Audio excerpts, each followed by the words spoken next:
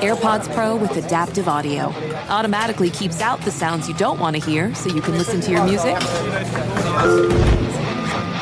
and lowers your music to let in the sounds you do need to hear. Hi there. Hi, what can I get you? I'll have a strawberry mango coconut probiotic smoothie with wheatgrass. Anything else? Extra wheatgrass. Here you go. AirPods Pro with adaptive audio. Available on AirPods Pro 2nd generation when enabled. We love to explain quantum physics and the mysteries of the universe, but the mysteries of finance, not so much. Intuit helps you demystify your finances through products from Intuit like TurboTax, Credit Karma, QuickBooks, and MailChimp. Understanding standard deductions or interest rates can be very complicated and tricky, with big potential consequences. Intuit is the financial platform that helps everyday people prosper. Intuit has helped 100 million people live their best financial lives. Visit Intuit.com, Intuit.com, to start living yours. Let's get into it. And we're back on Dealing Together, where we help good people who fell for bad deals. First caller? I had to buy 3 identical sweaters to get the 4th free. Ooh, you got fleeced.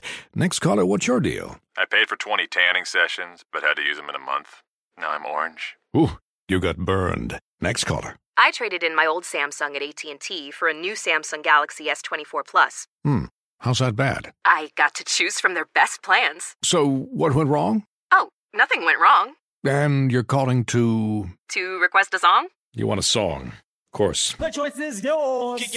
Our best smartphone deals. Your choice of plan. Learn how to get the new Samsung Galaxy S24 Plus with Galaxy AI on us with eligible trade-in. AT&T. Connecting changes everything. Offers vary by device. Subject to change. S24 plus 256 gigabyte offer available for a limited time. Terms and restrictions apply. See att.com/Samsung for details.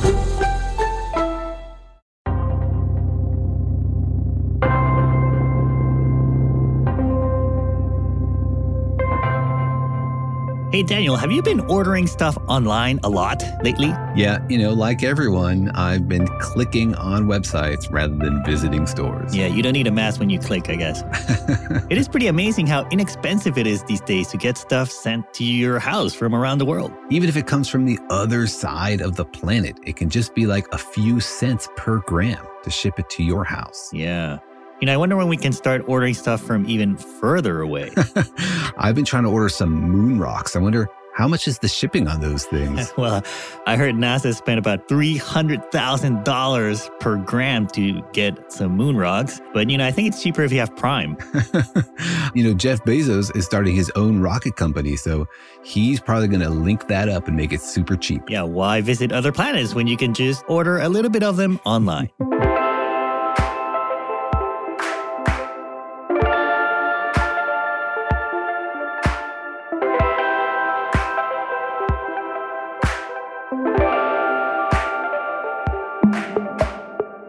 Hi, I'm Jorge. I'm a cartoonist and the creator of PhD Comics. Hi, I'm Daniel. I'm a particle physicist, and I would love to have a little bit of Jupiter delivered to my house. Really? Huh? But isn't Jupiter mostly gas? So you just want it like a canister, or just to release it in your home to know that you breathe it in a little bit of Jupiter? Well, Jupiter is mostly gas, but some of that gas is in a really weird state, like metallic hydrogen. And that makes me really curious. I really want to see what metallic hydrogen looks like. Does it need to be super under pressure? Hey, these are all engineering details. I just want the metallic hydrogen ordered to my house. I'm just clicking and waiting. I want a little bit of that gas from the red eye of Jupiter. Is the gas also red? What's going on there? I think we did a whole podcast episode on that one. Sounds like I should listen to it. But welcome to Said Podcast, Daniel and Jorge Explain the Universe, a production of iHeartRadio, in which we let you stay at home and order in information about the whole universe delivered to your ears without any effort on your part. We talk about things in the universe that are super far away. We talk about the tiny particles that are swimming inside your body. We talk about everything and anything, and we try to explain all of it to you. That's right. We try to bring the universe and the cosmos and everything in between to your brain free of charge. Because wondering belongs to everybody. And the questions that you have about space and physics and the universe are the questions that everybody has, and the same questions that scientists want answers to. Because we're all still learning about the universe. And part of that learning is exploring, is going out into the cosmos, into other planets, into the stars, and figuring out what's going on there and what is there for us to discover. And sometimes it's so depressing to think that we've explored such a tiny little fraction of our universe. We've barely gotten off this planet to explore the moon, to land a few rovers on Mars. It's incredible what a tiny little dot of the universe we have been able to explore so far. But what a dot it is. It's a pretty cool dot. And we're lucky that there is something to explore. I mean, right in our neighborhood, right next door, there's an amazing planet, Mars, that really has a lot of tantalizing and fascinating scientific questions. Yeah, Mars is awesome. And so we'd like to know a little bit more about what is there on Mars. I mean, we can see it, but so far we haven't been able to really, study it up close. It's pretty hard because it's so far away. And all we've been able to do so far is send our robots there and have them do science. But that's sort of like trying to do science with a 10-foot pole or a 10 million mile long pole. That's not easy to do. That's kind of a philosophical question, isn't it, Daniel? Like, if you send a robot out to explore something, have you explored it? Technically? Like, if the robot touches Mars, did you touch Mars? Did humans touch Mars? Yeah, I mean, if you have a robotic hand, you consider it part of yourself. If you touch something with that hand, then it's part of you. And so this is just like a spatially disconnected prosthetic, right? Interesting. Think about the rovers as part of your body. Then, yeah, philosophically, I've been on Mars. I wonder if the Mars rover would disagree. When it gets to the point that it can disagree, it's no longer part of your body. Well, it has its own Twitter account. Did you know that? The Mars rover? Oh, yeah. Has its own Twitter account. It has more followers than I do. Yeah. Well, it did get off its couch, Daniel, and actually, went somewhere. It has accomplished more in its life than I ever will. That's true. But yeah, we'd love to know more about Mars and whether or not it had life on it, like bacteria or who knows what else we could discover that Mars had. But it's really hard to do it from here and even to do it through robots. It is challenging. And it's amazing to me how open this question remains. Through history, we thought, oh, maybe Mars has life on it. Then we took a closer look. We're like, actually, it looks pretty dry. They're like, wait, no, there is water on there. Maybe there are microbes. And so it keeps going up and down. And it's fascinating to me that this planet, this one that's the closest to us, we still don't know the answer of if there is life on Mars. Is it similar to Earth? Did it come to Earth from Mars or to Mars from Earth or to both planets from somewhere else? It's an incredibly important question. And it's right there. It's so accessible. Yeah, that's a huge question, right? Whether or not life on Earth actually started on Mars. Because it's possible that there was life on Mars and then it got knocked off on an asteroid and then flew here and landed on Earth. And that's how life started on Earth. That's a theory, right? That is a theory. And it's not just the plot of a science fiction novel. It's potentially actually plausible. And it's the kind of question that we could answer if we had deeper access to rocks on Mars. Right. We could all be Martians. Martians could all be Earthlings. Who knows? We could all be Jovians. Yeah, but it'd be great to answer that question. And I think the only way we're going to answer that question is to actually go there and take a close look at the rocks and the soil and to actually take a super microscope to it and see if we see any little critters in there. That's right. But sending scientists to Mars is unfortunately still many, many years away, decades probably, if ever. It's really hard, but we've done it with some things in space. Like, for example, we've gone to the moon and gotten rocks from the moon and brought them back to Earth. I think you can order them online, right? I don't think you can order them online, no. You can. Can't you go on eBay and bid on a piece of moon rock? I think anything you buy on eBay is not going to be actually moon rock, so please don't waste your money. But we did actually bring rocks back from the moon, and those rocks have been an incredible treasure trove of science. We are still thinking of new things to do to those rocks, to learn things, to figure out answers to new questions about the science of the moon. So it's incredibly valuable to have here in our Earth laboratories a sample from the moon or from somewhere else. Yeah, I have actually held a moon rock. I was at JPL visiting once and they let me hold a little bit of moon dust. And did you feel transported? I accidentally breathed some in and sneezed. Had to go in there for a second. That sounds like the opening scene of a terrible science fiction novel. Yeah. Jorge gets infected by a moon-based pathogen. And that's why I have superpowers.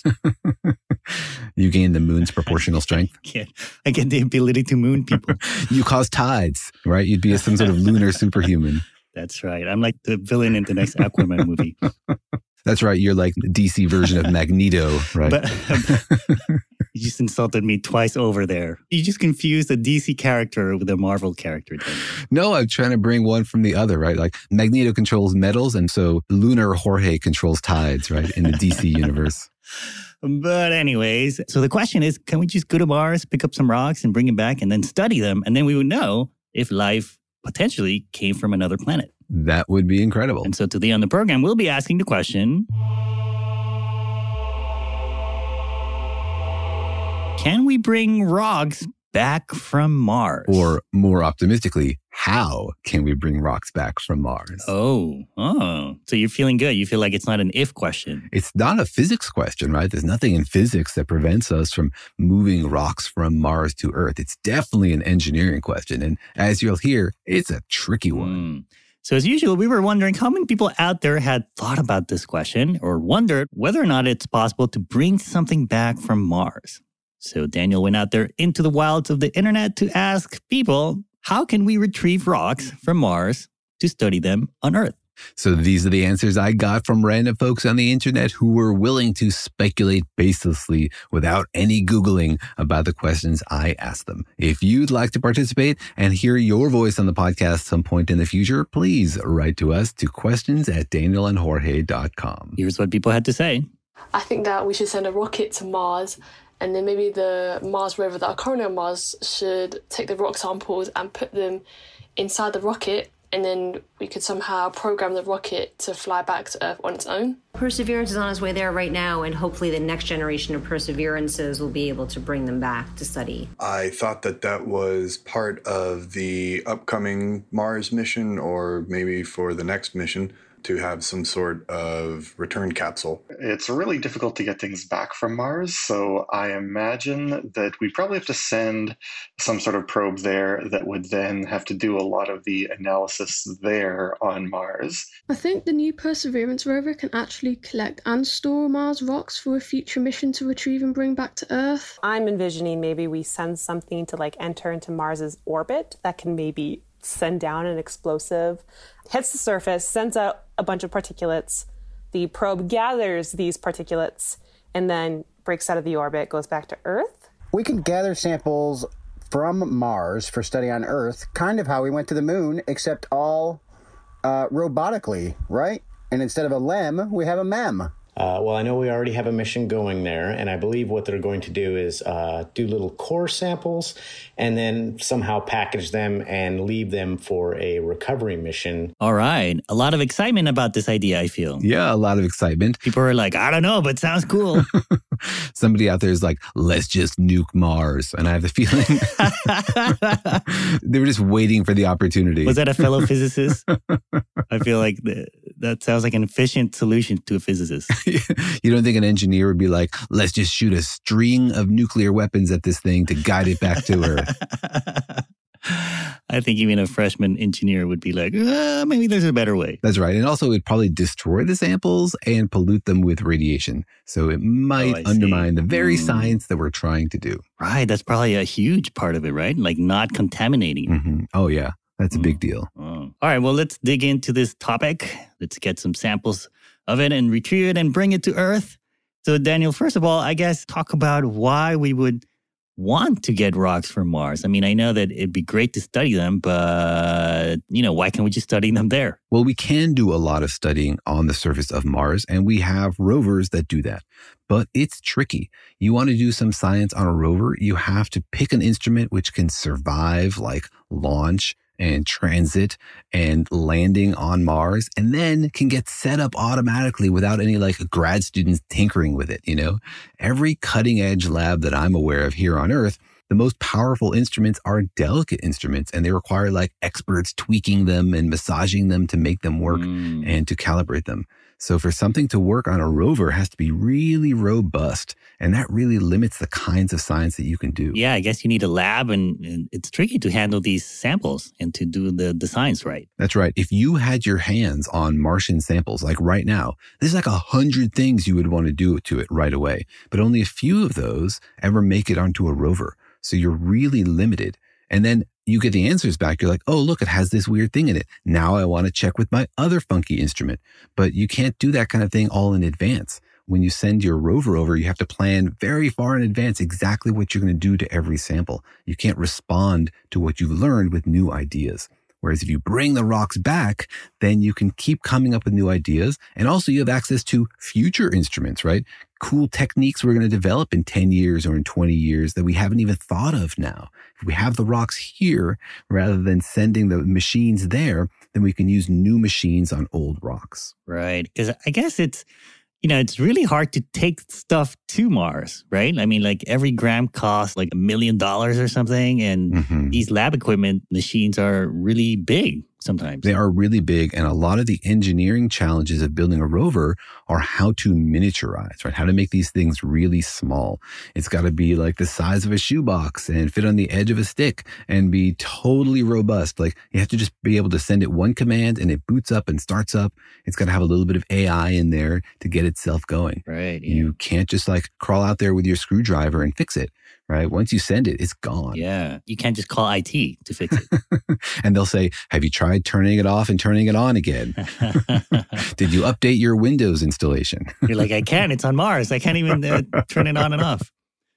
No, and you can't even like drive something on Mars. Remember, these rovers operate semi-autonomously because Mars is so far away that it takes light minutes to get there. So you can't have the kind of feedback loop you need to real-time drive something on Mars. It's like you drive forward, you stop, you take a picture, you send it back to the folks at NASA. They figure out what to do next. Right. And so having it be so far away makes it really limited. It has to survive the trip too. Like launching from the Earth into space is not easy, right? Like there's huge forces and, you're basically strapped onto a giant explosion. It has to survive that. And also the landing on Mars, which can be pretty tough. Yeah. Like sometimes they just fall into the ground and bounce around. And it has to survive that, right? Like, so that's the landing strategy.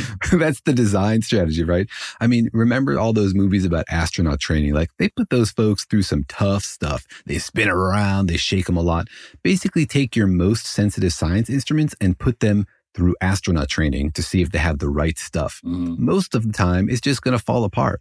Like you go into a random geology or microbiology lab here on Earth, most of those instruments are very delicate. They don't let people in there poking and prodding. Right. So you're right. Surviving all the shaking and the landing and all that stuff, it's not easy. So there's whole categories of instruments nobody's figured out how to miniaturize and make robust enough to send to Mars. Right. Okay, so it would be a lot better for science if we could bring some Mars rocks back so we can study them and you can do a whole bunch more tests than you could on a robot in Mars. But it's really hard. And apparently you can't just study meteors from Mars. Like that's another possibility, but it's not as, I guess, fresh. Yeah, the amazing thing is that we actually already have Mars rocks. Right? Like what? Yeah, what you were talking about sort of as a joke actually happens. Sometimes big rocks hit the surface of Mars, right? Impact craters and stuff gets thrown out into space. These can be really big impacts. And some of those rocks get tossed out into space and eventually a small fraction of them hit the surface of the Earth and then are recovered. And how do we know they're from Mars? Do they have like a made in Mars tag? Or? Well, they went through customs, right? And so we can tell. You just look at the forms. They declared it. I mean, can you tell? Like, does it have a special like hue of red or something? You can tell because of the geology. Every object in the solar system has a different history and a different composition, and that tells you where it comes from. And so when you get a meteor from outer space, when you get a chunk of space rock, first of all, you can tell it's a space rock because of what it's made out of. It's made out of stuff you don't find on Earth. And then you can tell roughly where it came from based on the details of what's in it. And so most of the rocks that land on Earth come, for example, from the asteroid belt. And we can tell based on the blend of metals and also the organization of the metals in them that tells you something about its history, like when it was last melted and how long it's been frozen for. And some of these things have composition and geology that's only consistent with the surface of Mars. Interesting. So yeah, we have like dozens of these objects that have landed on the Earth from Mars, which is fascinating and incredible and wonderful opportunities to do science, but it's not good enough. Right. Yeah. You need like fresh rocks. Like those asteroids are kind of stale. They've been floating around space and who knows where they came from. It's not just that you need fresh rocks, it's that you need to know where they came from. Like, it's just a random sample. You don't know where on Mars it came from, so you can't really like fit it into your science picture of what's going on Mars. What you'd like is to have a rover travel around and make judicious decisions and say, I'm going to get a little bit of this kind of rock, and I see where it is. It's on the downflow of a slope. I'm going to get that piece of rock over there, and I know the scientific context. Right. It's sort of just like getting a piece of pottery and having no idea where it was dug up from. It's much less valuable scientifically. It's also kind of like when you go to a Las Vegas buffet. You know, you want to judiciously pick a little bit from everything and know where you got it from so you can go back and get the stuff you liked. That's right. And so you know what made you throw up and what you actually enjoyed. Yeah. Yeah. All right. So it sounds like it would be a lot better if we can go to Mars, get some rocks, bring them back, and then study the heck out of them to answer these big questions about life in the solar system and about Mars and the history of Mars. Mm-hmm. But it's a tough problem. And so let's talk about how we would actually do that and what has been and is being done to do it. But first, let's take a quick break. Physicists are famously sticklers for detail, and when it comes to the fine print contracts and hidden fees from wireless providers, I've learned that there's always a catch somewhere. So when I heard that the Mint Mobile wireless plans are just $15 a month when you purchase a 3-month plan, I thought, where's the catch?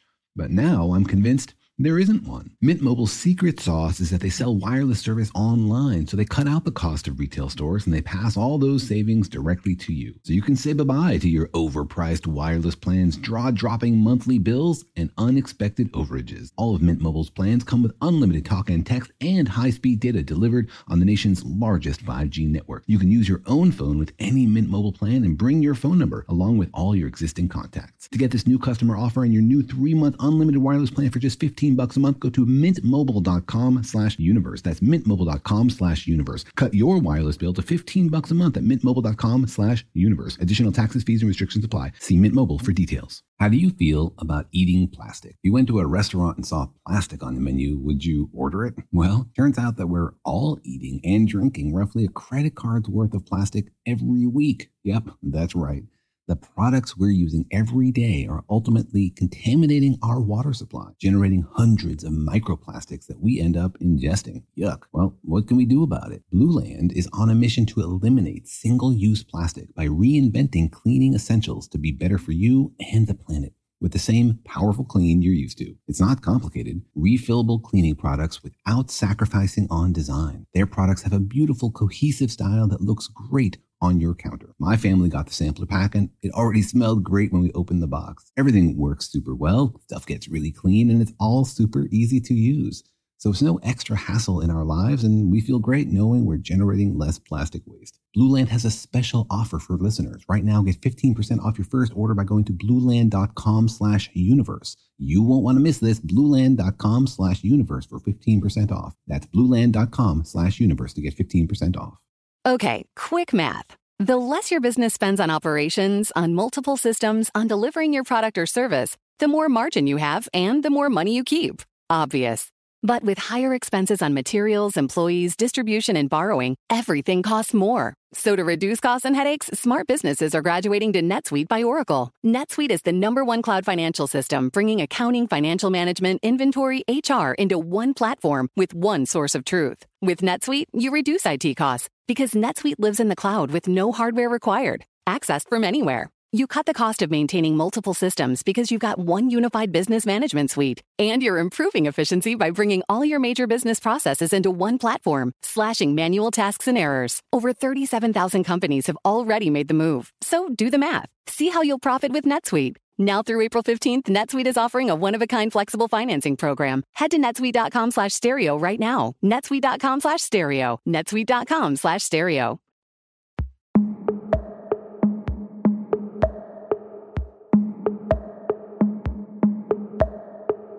All right, Daniel, we are souvenir shopping in the solar system. We're trying to get some original, authentic rocks from Mars. But it's a tough problem because Mars is really far away and you don't just have to get the rocks, you have to come back with them. You got to come back with the rocks, right? Like we've done the one-way thing. We've sent something to Mars and it's dug up rocks and studied them.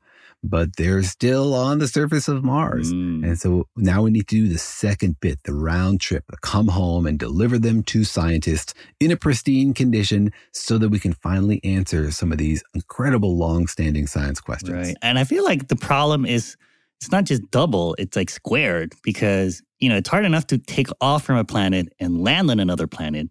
But now you got to do it again, take off from there and land here.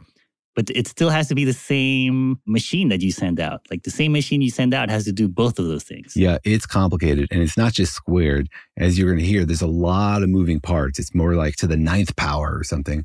It's pretty ridiculous little dance of machines that we have to get working all together to get those rocks back from Mars. And what you just said, nobody has ever done that before. We've never successfully launched a rocket from the surface of another planet. Right. Well, we've done it for the moon, but the moon is kind of easy to take off from. That's right. The moon is pretty low gravity and it's not a planet.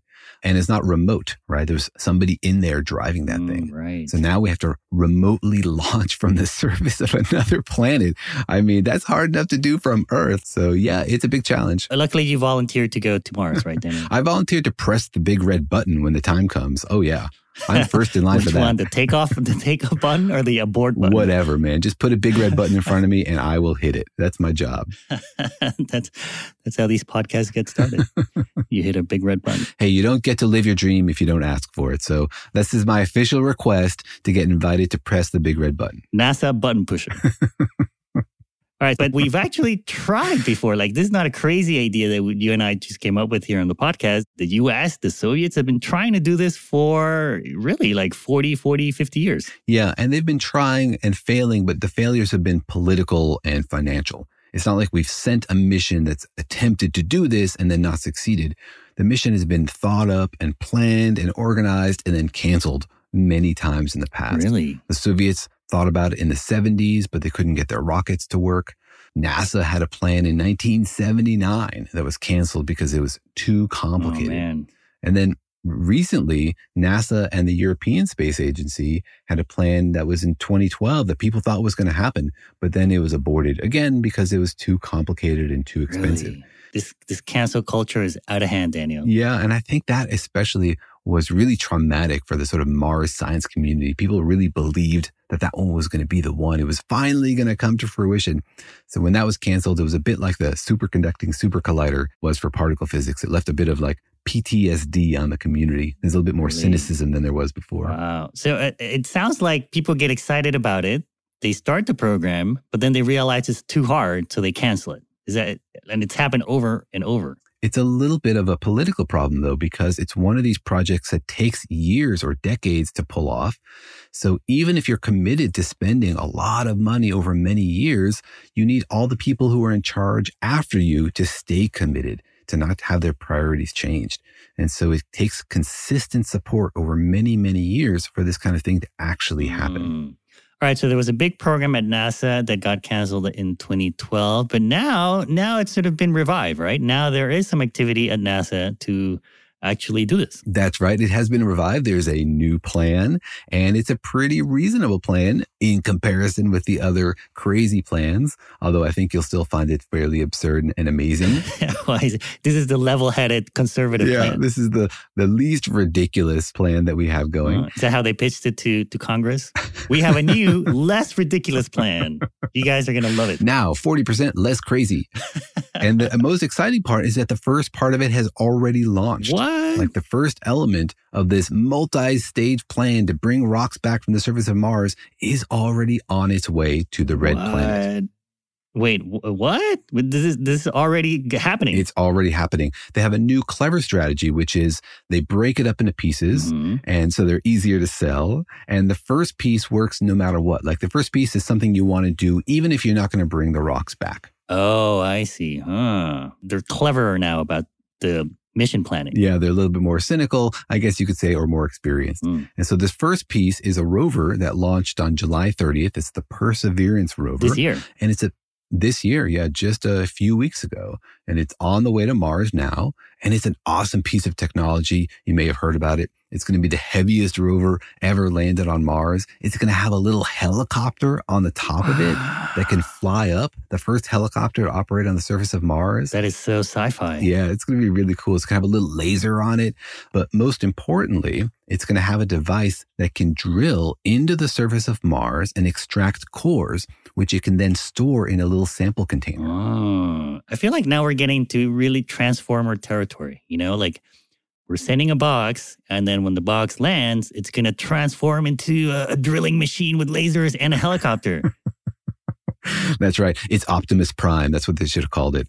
That's right. Forget Perseverance or something inspiring. Just go with Optimus Prime. Yeah. So this thing is going to have a years-long mission, and it's going to drive around, and it's going to collect like rock cores from maybe 39 different locations. And each one is pretty small. They're like a centimeter wide and a few centimeters long. But that's gold for scientists down here to have a few cubic centimeters of rock from several dozen locations around Mars. It's incredibly valuable. So it is a rover like the ones we've sent before, and it's going to run around and collect samples and then keep them in like a box. So it's got its own science mission. It's a good idea anyway, even if Mars sample return doesn't happen.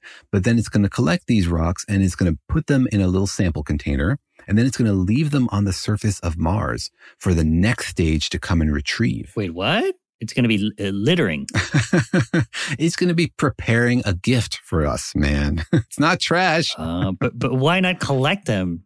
But it's going to really leave them out where it would found them? Yeah. It's going to seal up in tubes, and then it's going to leave it out where the next mission can come and collect it. But why not bring them all together so that it's easier to pick up? No, it's going to collect them all into one container. Oh, I see. Yeah. And then leave the container there.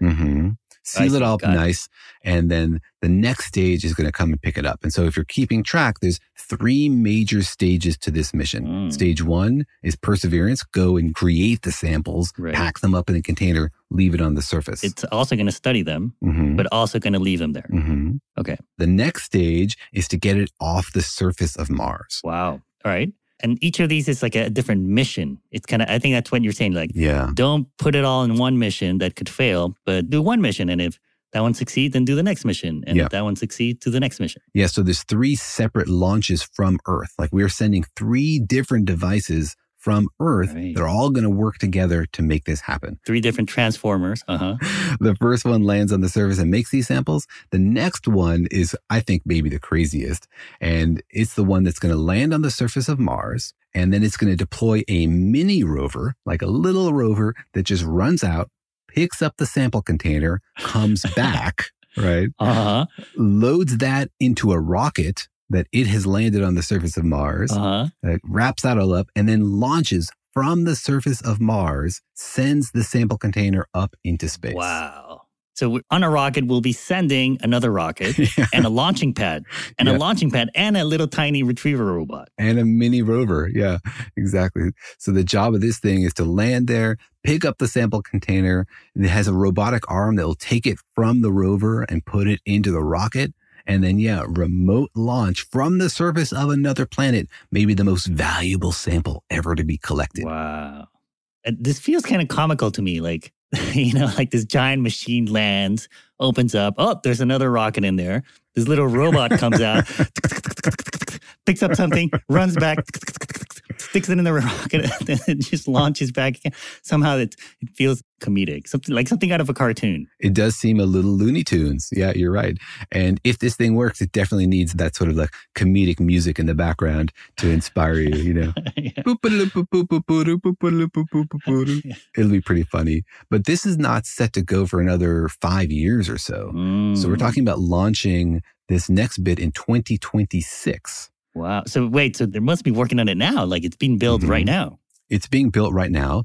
So Perseverance will have years on the surface of Mars to collect these samples. And also we'll have an idea like, how did that go, right? How well are things going? We could change our plan based on where Perseverance is or how things go for Perseverance or what it learns or how the sample container looks. And so that's another part of it. You build in these delays so you can change your plans as things develop. So they're working on that now. and they're going to launch it in 2026. And the idea is they would arrive on the surface of Mars in 2028. Remember, it's a 2-year trip. Right. And then grab it and launch it out into space. But it only has the power to get it into orbit around Mars. It can't bring it all the way back to Earth. Oh, that's still just phase 2. That's just phase 2, right? The actual Looney Tunes crazy comedic value comes in the next stage. All right. So what's phase 3? So phase 3 is we launch a third rocket from Earth. And this one, at the same time as we're launching the second one. But this one just stays in orbit around Mars. Oh, and this is called the Earth Return Orbiter. So this one's concurrent. Like we're not going to wait for the second one to finish. We're going to send 2 and 3. It's like filming the sequels at the same time. Yeah, exactly. So the third one hangs out in orbit and it helps communicate and do a bunch of stuff. And then its most important job is to catch the sample container because the surface rocket is going to launch from the surface of Mars and get out near orbit, right? It can't go all the way out into space. And the one that's in orbit has to lower itself down to lower orbit. And then they're going to pass the sample container from one rocket to the orbiter. Oh, robots are going to do this. Robots are going to do this in space. Sending Daniel is starting to seem a lot easier.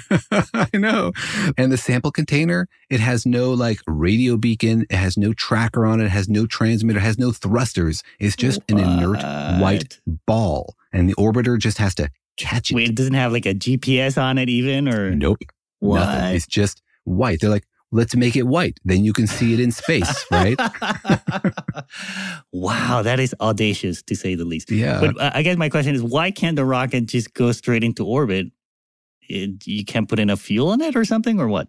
That definitely takes a lot more power to get all the way into orbit. And so, yeah, you have to launch this thing from Earth and then send it to Mars. And so there's a lot of risks and costs here that they're trying to balance. And this was what they decided was the least crazy plan. I guess it would be a lot to land a rocket that can make it all the way back to Earth. I guess this is smarter to make this rocket smaller and then save the spaceship part of it for another phase. Yeah. And now the orbiter only ever has to live in space. It doesn't have to go down to the surface. So you have one thing that's dedicated to going down to the surface. It's good at that. And another thing that's dedicated at orbiting Mars, catching this soccer ball with the most valuable cargo humans have ever created, and then flying on its own all the way back to Earth. It sounds like, kind of like a whole bunch of robots that together make one big robot. Yeah. It's a bit of a Rube Goldberg machine, right? They should have called this the Rube Goldberg Mars mission. It's pretty hilarious. All right. Well, let's get into what happens next, phase 3. But first, let's take a quick break. Okay, quick math. The less your business spends on operations, on multiple systems, on delivering your product or service, the more margin you have and the more money you keep. Obvious. But with higher expenses on materials, employees, distribution, and borrowing, everything costs more. So to reduce costs and headaches, smart businesses are graduating to NetSuite by Oracle. NetSuite is the #1 cloud financial system, bringing accounting, financial management, inventory, HR into one platform with one source of truth. With NetSuite, you reduce IT costs because NetSuite lives in the cloud with no hardware required, accessed from anywhere. You cut the cost of maintaining multiple systems because you've got one unified business management suite. And you're improving efficiency by bringing all your major business processes into one platform, slashing manual tasks and errors. Over 37,000 companies have already made the move. So do the math. See how you'll profit with NetSuite. Now through April 15th, NetSuite is offering a one-of-a-kind flexible financing program. Head to netsuite.com/stereo right now. netsuite.com/stereo. netsuite.com/stereo. Apple Card is the perfect cashback rewards credit card. You earn up to 3% daily cash on every purchase every day. That's 3% on your favorite products at Apple, 2% on all other Apple Card with Apple Pay purchases, and 1% on anything you buy with your titanium Apple Card or virtual card number. Visit apple.co/card calculator to see how much you can earn. Apple Card issued by Goldman Sachs Bank USA, Salt Lake City branch. Subject to credit approval. Terms apply. Are you ready to instill your littlest scholar with a love of learning? Introducing the Preschool Course from the Good and the Beautiful. Enrich curious minds with engaging hands-on material that cultivates an appreciation for literature. art, God, family, and nature. This award-winning system uses a balanced approach to introduce letters, numbers, fine motor skills, and more. Start your journey now at goodandbeautiful.com. The Good and the Beautiful, bringing home a love of learning.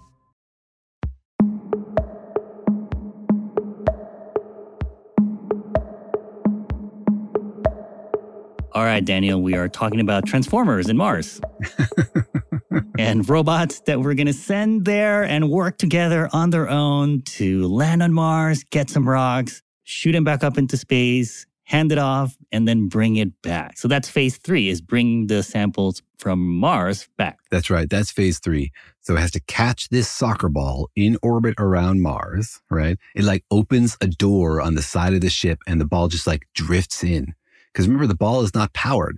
So it just has to like match it in orbital speed and get in front of it and then slow down a little bit and just sort of like mate with this thing. What? Yeah. It's going to catch it. It's going to catch it. And it has to then keep it somehow sterile. It can't like let the sample container or anything that was on it infect the rest of the ship. Oh, I see. It has to catch it and isolate it. Catch it and isolate it. Fly it all the way back to Earth, right? That's not that big a deal. You just have to sort of point in the right direction and have enough power left. And then it has to drop it off on Earth. Wow. It's going to drop it off or it's going to land? It's not going to land here on Earth. It's just going to drop it off. And the sample container is essentially just going to fall to the surface. They were like, should we add parachutes or something to slow it down? But that seemed too complicated. They're like, no. Can't you just call like Uber to pick it up or build a huge catcher's mitt or something? Well, why not build another robot to go up there and catch it? Why not? Well, they thought this was simplest and, they've already used up their quota of crazy robots on this mission. So they're just going to toss it into what, the ocean? No, it's going to land on the surface and land around 90 miles per hour on the surface.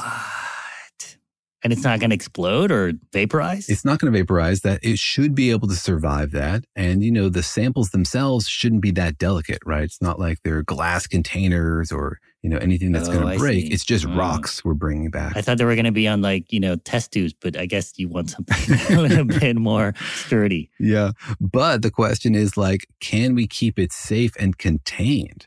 We're basically shipping a chunk of Mars onto the surface of the Earth, and we want to isolate it so that we can study it for, a couple of reasons. Wow. One is like, who knows what's in that thing? And if there really is like weird life on Mars, the last thing we want to do is like eradicate all life on Earth because we imported some pathogen and didn't wrap it in a plastic bag first. I've seen that movie. It's pretty good, unless you're living it. But the other thing is we want to keep it sterile so that if we do like find weird bugs in it that are similar to bugs on Earth, we want to know they came from Mars and not from like the Utah desert where it landed. Wow. Well, this seems like a super audacious and amazing and incredible plan. And Daniel, you actually got to talk to somebody who works on this, somebody from NASA. Yeah, there's incredible excitement in the community for this project. People are hoping beyond hope that they'll get to get their hands on some of these rocks. So I reached out to Dr. Nina Lanza. She's a Mars rover instrument scientist. She built some of the things that are going on Perseverance right now. And I asked her a bunch of fun questions about this project. Yeah, it's a great interview. So we'll play that for you right now. So here's Daniel talking to Dr. Nina Lanza, Mars rover instrument scientist. So it's my pleasure to be talking to Dr. Nina Lanza. Would you introduce yourself for our listeners? Sure. I'm Nina Lanza. I work at Los Alamos National Laboratory, and I'm a planetary scientist. Awesome. And so our questions today are mostly about getting your hands on samples from Mars or the science you can do with stuff on Mars. So my first question has to do with the rovers that we have over there and that we're sending over there. What do you think are the most important scientific questions that those instruments on the rovers are asking? Well, it's important to remember that each of these missions had a different goal.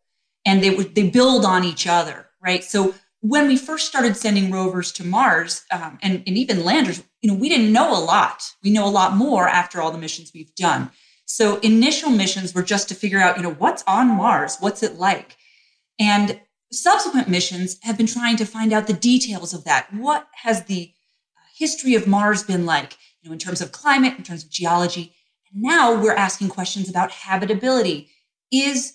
Or was the Martian environment habitable in a way that we understand? So habitability is not looking for life but rather places where life, as we understand it, could exist. And so now, after our most recent missions, we feel really confident that Mars was absolutely a habitable place in the past and is kind of habitable now for certain terrestrial microbes. And so our next goal is to find out whether or not life ever existed in the past on Mars. And so that's really exciting. So I think it's not that one of those questions is more or less important. It's really that they are building upon each other. And so are there questions that are being asked by these rovers or instruments designed for these rovers that are inspired specifically by things you learned on previous generations? Like, oh, we saw this and now we have a follow-up question? Oh, certainly. Gosh, and there's so many examples of that. I mean, there are some big questions. For example, we've seen from remote sensing these huge mineral provinces, specifically clay minerals and carbonates, maybe less huge on the carbonates, right? We've seen these from orbit. And so the question is, can we ground truth this and find this on Mars in a geologic context that we can interpret? We've certainly found quite a bit of clay on the surface with the Curiosity rover. So yay, success. But now we're looking for those pesky carbonates. Carbonates are predicted to have formed on Mars, but we've never really encountered them in any kind of abundance. And so it's one of these ongoing mysteries. And so as we have moved forward, looking at Mars in detail with Curiosity, we still haven't seen all that many carbonates. So it's still this question, why not? And we're hoping to answer that with the Perseverance rover in its new landing site, Jezero Crater. Cool. So I know when you start a project, you have sort of like optimistic hopes for what, might happen or fantasies about data you might collect or whatever. So if you let your imagination run wild and you hit all the home runs, what's like the best case scenario for what you could discover using these rovers? Well, I think it would be just incredible and paradigm shifting if we could find signs that life existed somewhere not Earth, right? We know there's life on Earth, but how did it start? We don't really understand a lot about our own origins. And we don't know how common it is. Right now, we only have one example of life on a planet, and that's our planet. If we could find evidence of life on a different planet, that'd be remarkable and incredible. What would that look like in terms of the rovers that we have now or the rovers that are en route? What would that discovery look like? I mean, we're not talking about little critters waving up to the cameras, right? I think it's pretty clear that there isn't macroscopic life on Mars, right? There's no trees, there's no dinosaurs. We would have seen those things. So now the question is microscopic life. Was it there? And is it there? So those are actually two different questions, and we have to have different approaches to answer those questions, right? The Perseverance rover is looking for signs of past life, and there's a lot of ways to do that. And we use the same techniques that we do on Earth. How do we know when life began on Earth, and what were the signs that it left? So that's our best way of analyzing Mars rocks to find out if there was life in the past. I think our best bet, is going to be bringing these samples back to Earth. We have some incredible rovers, and they have great payloads of these instruments that just do great things, and they're doing them remotely. It's just amazing what we can do. But it doesn't compare to our gold standard instruments that we have on the Earth. And so there are questions that we can never answer with our current payloads. So we're going to need to just get that sample back into the laboratory, take a look at it, and then we'll probably want to do different analyses, right? We don't know what we're going to see, and so we don't know what the next steps will be. And that's the excitement and the fun part about doing science like this, is that you can only predict the first few steps, but the next steps are all dependent on what you find. And why can't we just do those studies on Martian meteors, bits of Mars that have been blasted off and landed here already? We're very lucky that Mars has sent us about 150 pieces of itself. So we didn't actually have to go to Mars to get those pieces of Mars. So thank you, Mars. The problem with those meteorites, though, is that they don't have any context, right? They fell out of the sky. We don't know where they came from on Mars. It's very hard to make statements about geology in a broad sense if you only have a hand sample, right? As a geologist, people come to me all the time with some random rock. They're like, what's this? I'm like, well, I could tell you some things, but you just picked that up off of the ground. Where did it come from? What was the broader context? We need that context to really be able to answer these questions about Mars. That's why sample return is so exciting, because we know exactly where it came from. We have documented that location very well. And so then when we get results from that sample, we can then integrate that into a larger context. That makes a lot of sense. And so if there are critters alive on Mars, little microbes, and we sample them by chance, and those samples come back to Earth, I mean, are we imagining that those things could still be, alive and wiggling? Could we measure metabolic activity in a sample that returns to Earth from Mars? If there are things living near the surface of Mars, they have got to be amazing because the radiation environment on Mars is terrible. Mars doesn't have a magnetic field because it doesn't have a dynamo in its core. And so the surface environment is pretty icky for life. There's a lot of life on Earth that could probably handle it, but it's not that common. So I would say the chances of us finding extant Martians in the near subsurface where we can access it with a rover is very, very low. But we have to prepare for that possibility. So one of the things that's really critical that we do before our samples come back is to prepare their housing facility. There are a few facilities on Earth that already are ready for this. A notable one is at Johnson Space Center, which is the main repository for all the Apollo samples from the moon. Because we had the same questions about the moon. Who knows what's up there? And it turns out that the moon is a pretty sterile place, it turns out. And maybe that was easy to predict in retrospect, but we had no idea. So we had to take really a lot of precautions to protect both the samples and Earth from each other. And so we'll have to do the same for a Mars sample return mission. And so we know from our experience with Apollo and also just bioscience in general, the best methods for doing that. And so I think that facilities are going to either be constructed or old ones retrofitted to be able to handle these new samples. Awesome. Well, I hope that happens.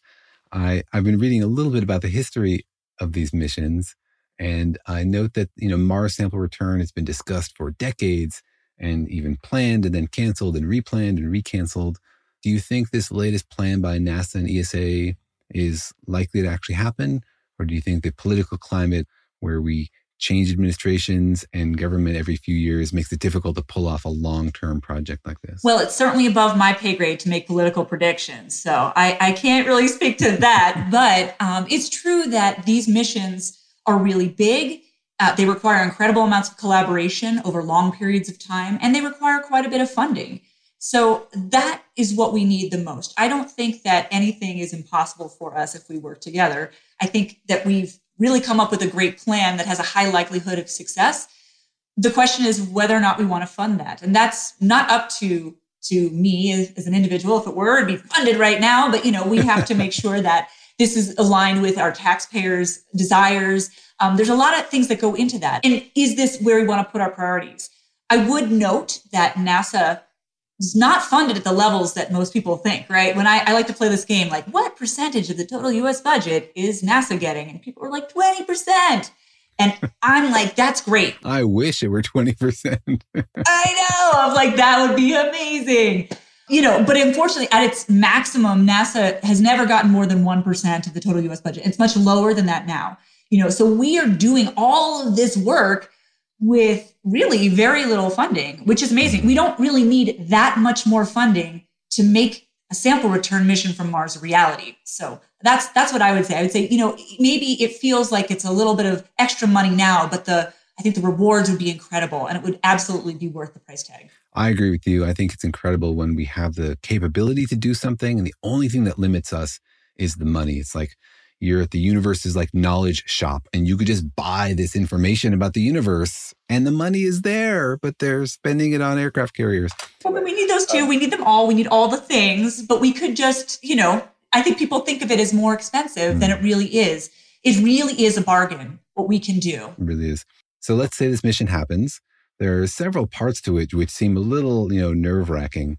Bits being transferred from one to the other. Say this happens, which part is the most nail-biting for you? Which is the moment where you're like, holding your breath, hoping that it works? I think for me, the most anxiety-ridden part of any mission is launching and landing. Those are the hardest parts that we do. It's really hard to launch something off of another planet and get it onto another planet safely. And so, we've done this now for many missions successfully, right? But we can never guarantee that it's going to always work out well. I think we have a good track record, but we're going to be trying to do some very different things with sample return that we've never tried before. And that is we've got to first get our rover, Perseverance, to Mars. So we're already launching. We've already launched off of Earth, and now we're en route to Mars. We're going to land on Mars. Then that rover has to gather samples, and then we're going to launch another spacecraft that's going to get into orbit around Mars. And then that spacecraft's going to launch a lander with a little fetch rover, and that rover is going to pick up our samples and then get back to this lander and then launch off of Mars. This is all by itself, by the way, no help from us. Then it's going to rendezvous with that orbiting spacecraft, and then that spacecraft is going to come back to Earth. I mean, that's very complicated. I think we can absolutely do it. Right. It's absolutely feasible, but there's quite a bit of risk there. And especially because we can't operate this in real time. These systems have to be somewhat autonomous. So then imagine that it's here. We have Mars samples. They're sterile, they're pristine, they're in the laboratory. And you're the first person to get crack at them, right? What's the first thing you do to those samples? What's the first question you want to answer? Oh my goodness, that is I mean, if I'm the first person to see them, I don't know if I could keep it for my friends. I'd have to invite everybody over so we can all look at this together. The first step for bringing back samples like this is you must triage them. So we need to get a general sense. What kind of rock is this? What kind of minerals? Just basic characteristics, because that will then tell you what the next question should be. If you have a rock that appears to be igneous, so from a volcano, the next questions are going to be, more about how did volcanism evolve in this place? What kind of volcano produced this material? And then what happened to it next? If you get a sedimentary sample, totally different questions. You're like, okay, so now this is sedimentary. Was it emplaced in water? What kind of water? What's the nature, the properties of that fluid? And then what kind of other minerals were precipitating there? And what does that tell us about the habitability of that environment? And what kind of things could actually utilize? What are the energy sources that might have been there? So I think depending on the first canister that I open, you go in a different direction. So I'm hoping that we get some sedimentary materials that are high in manganese, and we'll know that before they come back from Mars, because we will select these very carefully. So that will probably be something that we'll already know. So I would pick, my favorite canister to open first so that I could follow my favorite questions. And for me, I'm really interested in understanding, are there biosignatures that are preserved in sedimentary materials on Mars? So these are chemical or mineralogical or even morphological features that are left by life that can tell us something about what it was doing. And then it can also, depending on the age of the rock, tell us when it was doing that. So those are the questions that I'd want to answer first. All right, wonderful. Well, I can hear your enthusiasm, and it makes me excited to get these samples back here. 2031! So thanks again for coming on our program and for telling us about it. Yeah, thanks for having me. It's been great chatting. All right, pretty awesome. She's amazing. It sounds like it's totally possible. This might work, Daniel. It's basically a question of politics and money, and then, a little bit of luck. If we actually commit to doing this thing and to sending this thing over there, we have a reasonable chance of it working. Really? Something like 50% of missions to Mars fail, but that's a reasonable chance. 50%? Is that our hit rate? Yeah, that's our hit rate. And I think we have the best hit rate of any country on Earth, but it's tricky. It's far away. These things are complicated. But remember what NASA has pulled off. They have done amazing things like the Sky Crane landing on Mars and all sorts of stuff. Yeah. So there's some pretty awesome engineers over there. I trust them. I think they deserve a couple billion. Yeah. Yeah, you're saying that the biggest challenge is just keeping this project funded because, it takes years and years. It's like a 20-year project, 15-year project. Yeah, if the samples do return, they'll be back here in 2031. Wow. And so it just needs constant funding. And you know how it is these days with politics. New administration comes in. First thing they love to do is cancel the projects from the previous administration. And so it has to be consistently supported by multiple branches of government in order to survive. Yeah. Well, sure. Yeah, let's give him all the billions. I mean, not all the billions, but a few of the billions. Think of the things we could learn. I'm always frustrated when there are opportunities to learn something important and deep about the universe, and the only barrier is money that we have. I would totally go into the universe knowledge shop and spend lots of billions of dollars to learn things about the universe. You would totally press that red buy now button. Mars rock? Buy now. Sample of gas from Jupiter? Buy now. Secrets of the universe? Click, click, click. Deliver tomorrow, please. Next day delivery. Please. All right. Well, Dr. Lanza was definitely excited. We're excited. And good luck to the Mars scientists who are working on this. And tune in 2031 when we'll break down for you the incredible discoveries made by Mars Sample Return. That's right. Today on episode 3000 of Daniel and Jorge Explain the Universe. Remember that time we interviewed one of the scientists? No, it'll be two robots. Two robots will have taken over the podcast by then. Yeah, and together they'll transform into an awesome podcast robot.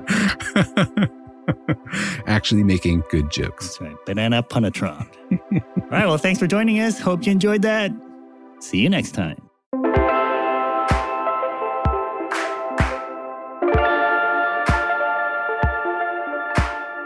Thanks for listening, and remember that Daniel and Jorge Explain the Universe is a production of iHeartRadio. For more podcasts from iHeartRadio, visit the iHeartRadio app, Apple Podcasts, or wherever you listen to your favorite shows.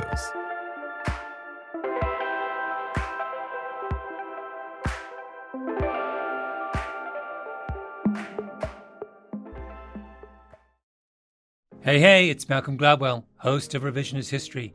eBay Motors is here for the ride. Your elbow grease, fresh installs, and a whole lot of love transformed 100,000 miles and a body full of rust into a drive entirely its own. Brake kits, LED headlights, whatever you need, eBay Motors has it.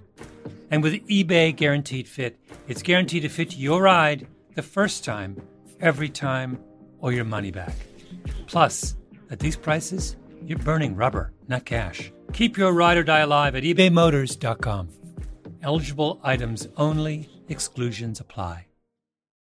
This is Holly Fry from Stuff You Missed in History class. The national sales event is on at your Toyota dealer, making now the perfect time to get a great deal on a dependable new SUV, like an adventure-ready RAV4. Available with all-wheel drive, your new RAV4 is built for performance on any terrain. Or check out a stylish and comfortable Highlander with seating for up to 8 passengers and available panoramic moonroof. You can sit back and enjoy the wide-open views with the whole family. Check out more national sales event deals when you visit buyatoyota.com. Toyota, let's go places.